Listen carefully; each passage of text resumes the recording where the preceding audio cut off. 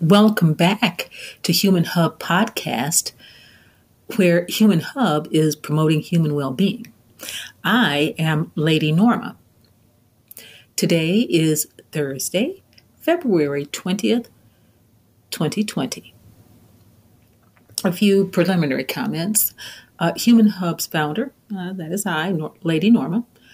I live in Northwest Indiana and the first U.S. Congressional District of Indiana, where the Democratic incumbent has decided not to run for re-election. In order to shine a little light on the electoral process in this area and to provide a public service, Human Hub provides information and commentary about and for Northwest Indiana at the beginning of blog posts and podcasts, such as this one, and information and commentary concerning wider society, general issues, and energy spiritual matters afterwards. Here in Northwest Indiana, voter registration ends Monday, April 6th, 2020. Per the 2020 Indiana election calendar, published by the State of Indiana Election Division, quote, deadline at voter registration offices close of business for a voter to apply to register or transfer registration, or at midnight for a voter to complete and submit a voter registration application online, unquote. From the same state publication, quote, Tuesday, April 7th, 2020, first day a voter may vote an absentee ballot in the office of the circuit court clerk or satellite office, unquote. In other words, early voting begins April 7th, 2020. If an absentee ballot is needed by mail, that is to say, you're at home and you need the state to send the ballot to you. Thursday, April 23rd, 2020, at 11:59 p.m. is the deadline for the circuit court clerk to receive the absentee ballot application. The application can be provided in person, by mail, or via fax. Primary election day is Tuesday, May 5th, 2020, when polls are to be open from 6 a.m. to 6 p.m., prevailing local time. And note that Northwest Indiana is on Central Time. The rest of the state of Indiana is on Eastern Time. One of the more salient features of the Northwest Indiana political landscape is that Indiana has 9 seats in the United States House of Representatives, and Northwest Indiana is in District 1. Pete Visklosky, Democrat Indiana, is currently our representative, and he has said that he is not seeking re-election, which means that this Democratic congressional seat is hotly contested. Since the incumbent is not running, keep in mind that the DNC said that it only backs incumbents. Friday, February 7th, 2020 was the deadline by noon to file a declaration of candidacy for major political party primary nomination.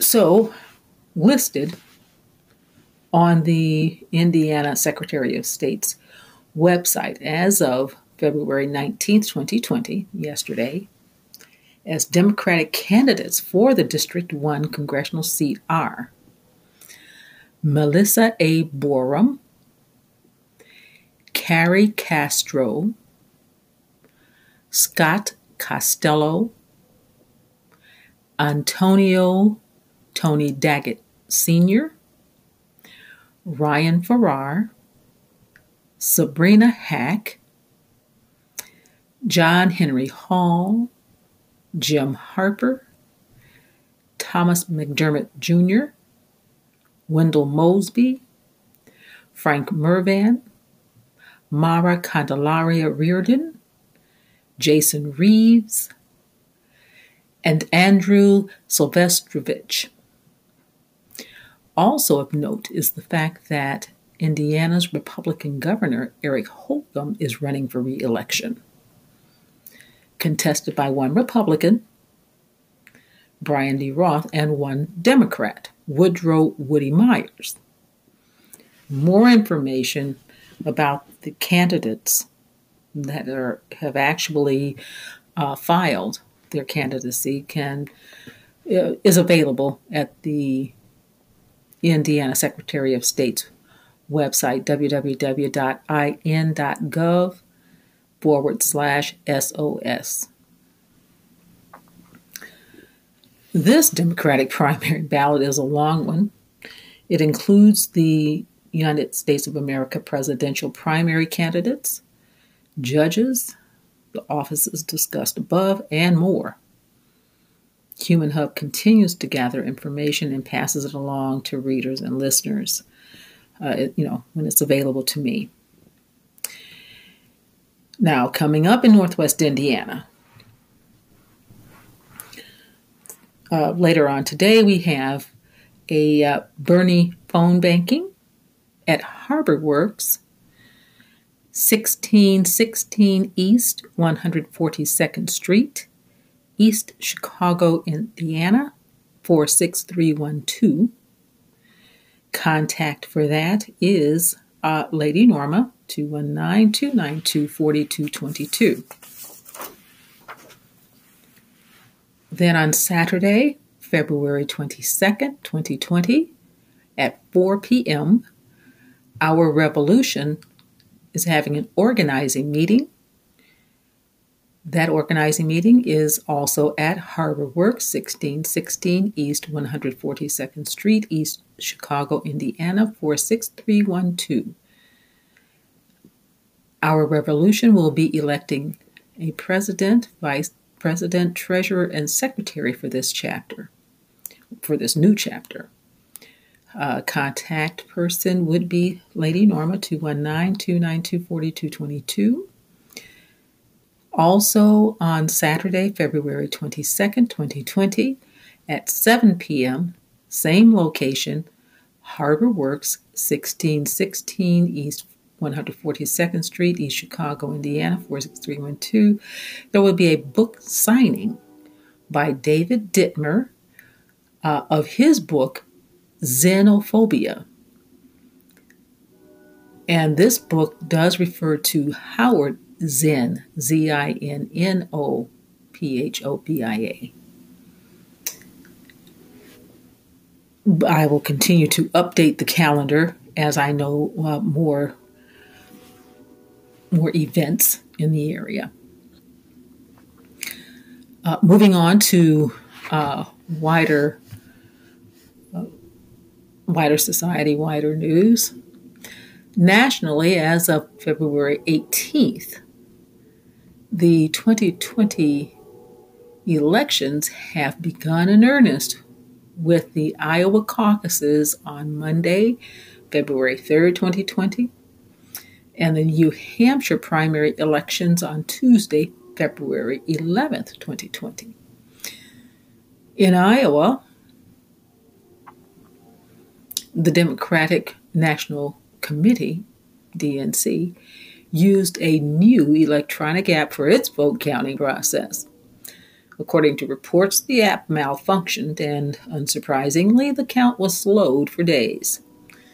In the meantime, it was noted that apparently one of the candidates, Pete Buttigieg, has ties to the company that provided the app. This blatant conflict of interest was mostly glossed over as the candidates headed to New Hampshire, where ultimately voting and the vote count proceeded relatively smoothly. And just to keep the electors on our toes, the man who was the Republican mayor of New York City from January 1st, 2002 to December 31st, 2013 has entered the Democratic primary race like a bull entering a china shop. From the looks of it, he has had his eye on the USA presidency for quite some time, and used his billions of dollars for many years to be a major donor to organizations that might oppose him in election, and thereby silence those organizations. The organizations might be afraid to oppose him because they might not be able to remain in business without his financial contributions. On Wednesday, February 19th, 2020, then yesterday, there was a Democratic presidential debate, and it appears that with the help of rule stretching by the DNC, and without having to demonstrate popular support the way the other candidates had to, the former Republican mayor of New York City was on the debate stage. With these sorts of questionable election tactics, the United States of America elections are aching for some real support and stabilizing integrity. The security of the USA elections is paramount. Without secure elections, we, the people, have no way to make sure that our voices are heard, much less heeded. The Green New Deal, the $15 minimum wage, cost-effective health-enhancing medical care, clean drinking water, and anti-fracking and other measures become moot. We, the people, are blowing hot air if we are unable to elect people to office who accurately represent our desires and will. We, the people, are paying the cost to be the boss.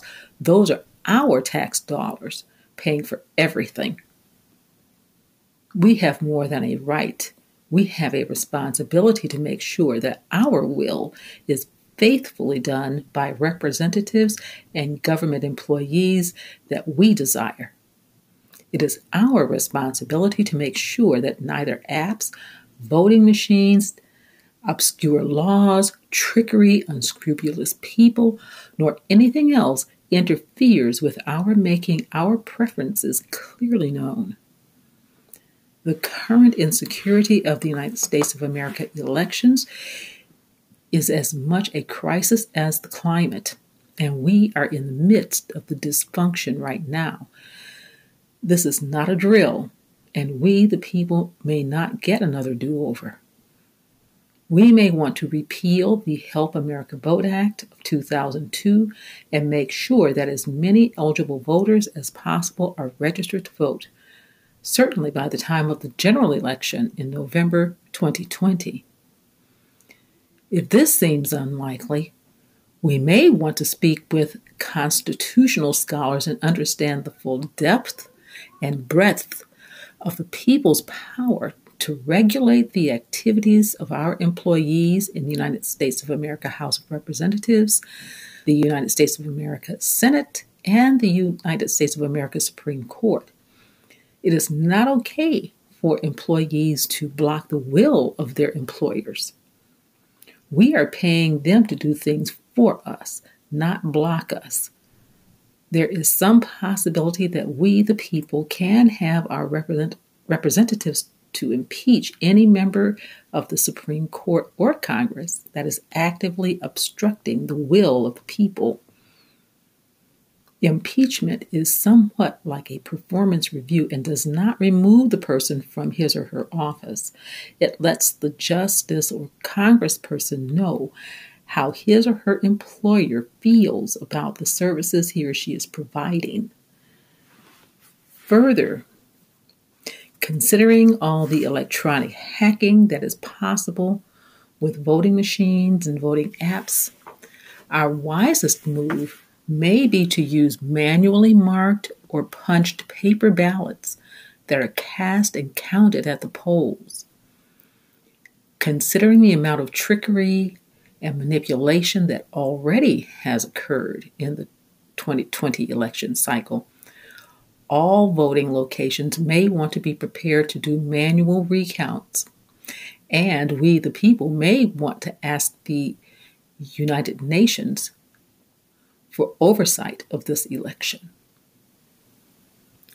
Now, we can get serious about making substantive, stabilizing, clarifying changes to our election process, or we can continue to pretend that everything is okay as it is, focusing strictly on the November election may be somewhat short-sighted. We may not be able to demonstrate our actual will if we haven't made some changes way before that. Freedom, peace, and love. This has been Human Hub. Until next time, Lady Norma signing off.